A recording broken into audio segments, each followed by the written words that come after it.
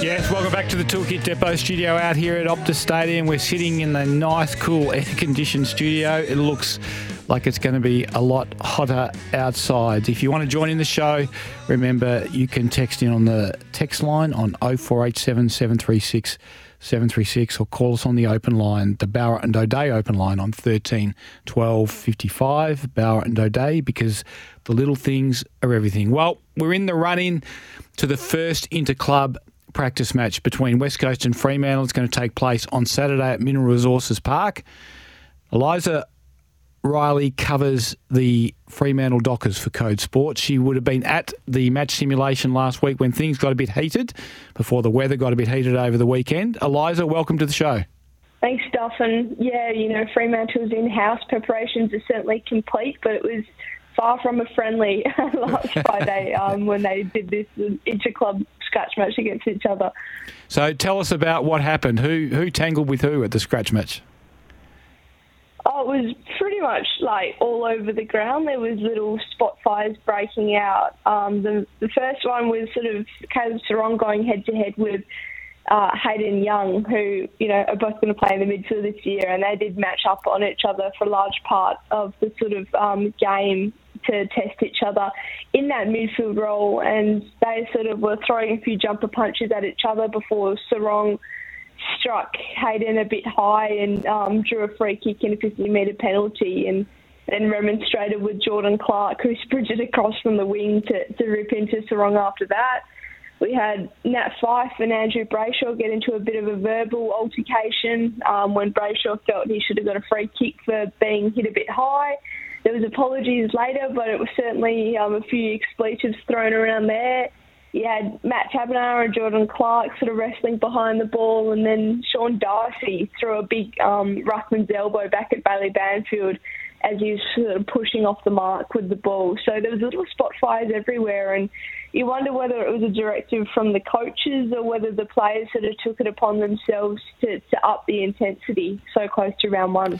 Might just be indicative that there's a fair bit of competition for spots, particularly in and around the midfield, Eliza. It's going to be pretty hard to get a Guernsey in there. From what you've seen over the summer so far, who gets in and who misses out, do you think? Yeah, it's going to be probably the most intriguing selection question the Dockers face leading into round one, because, as you mentioned, there's so many guys competing for spots in there. I think the probably starting midfield we're likely to see at the first centre bounce is going to be Andrew Brayshaw, of course, is Doig medalist, AFLPA MVP from 2 years ago, Caleb Sarong, the reigning Doig medalist, and Hayden Young. I think that's probably going to be the preferred mix come round one of the season, with Nat Fyfe coming off the bench, likely to be, sort of coming into the rotation whenever the Dockers see fit, given the pre-season he's had now that he's fit and healthy and been injected back into that midfield in a full-time capacity. Then you've got guys like, Jago O'Meara, Matthew Johnson, Neil Erasmus, all fighting as well to get into that midfield. Will Brodie, we know how excellent he was 2 seasons ago, but he seems like someone who it's going to take an injury for him to find his spot back in the team. Whereas Matthew Johnson and Neil Erasmus, who I mentioned just before, the two sort of young up-and-coming stars, they're going to have to be versatile to find their way into this team. And I think Johnson ticks that box. We've seen him play a lot on the wing during that simulation in the past few weeks, so expect him to sort of line up on the wing and rotate through the inside midfield. Whereas Erasmus can sort of play forward as well, and of course kick 4 goals for Subiaco in that famous Colts Grand Final a few years ago. So they're going to have to adapt and be versatile to find their place in this team. But I still think Johnson, from what we've seen, is probably slightly ahead of Erasmus at this stage. Is there any danger that someone like Jago O'Meara misses out altogether, or do you think they find another use for him?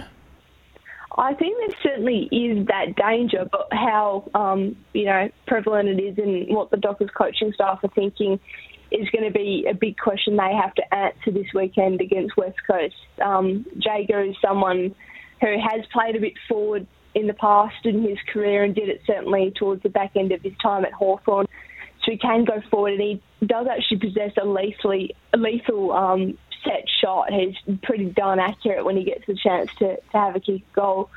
And we did see him play on the wing a bit on the weekend as well. But you just wonder, with so many of these guys that we've been mentioning, their best role, their best position is inside midfield, how many the Dockers can feasibly fit into the team whilst maintaining balance across all three lines. So the probably major injury concern heading into round one is going to be whether Brennan Cox is ready to play with his calf injury. What's your mail on his progress from that? Yeah, so Brennan, he hasn't played in any of the inter-clubs in the past couple of weeks since they sort of identified that stress reaction in his lower leg. He was certainly out there on the weekend supporting his teammates and going into the huddles. The Dockers say he's still on track for round one at this stage, but, you know, you can be on track for round one and sort of miss out on these crucial practice match minutes, which can sort of curtail your process a bit and cause you to lose a bit of match fitness. So probably the Dockers would prefer to err on the side of caution if he is going to be a bit underdone going into round one. But the good thing is now they do have a bit of depth down there. They have Oscar McDonald, who of course a seasoned AFL player who can come in and fill that void if Brennan doesn't make it in time for round one. And then also the younger guys and sort of Hugh Davies and Josh Draper who have looked, you know, shown glimpses across this pre-season. Who would you favour to be the second tall defender if Brennan Cox isn't available?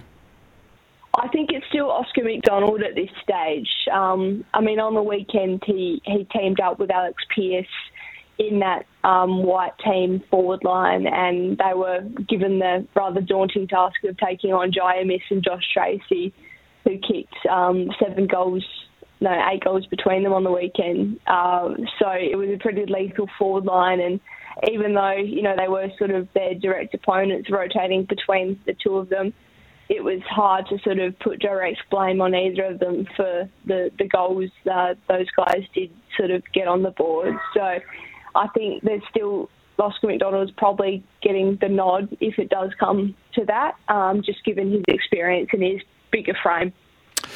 Now, a young bloke that's captured the imagination of a few down there in the match simulation is Cooper Simpson. Tell us about him, and is he a realistic chance to play early in the season, do you think? Well, we're calling him Super Cooper. That's the nickname we've decided to give him based on some of the efforts he's produced this pre-season so far.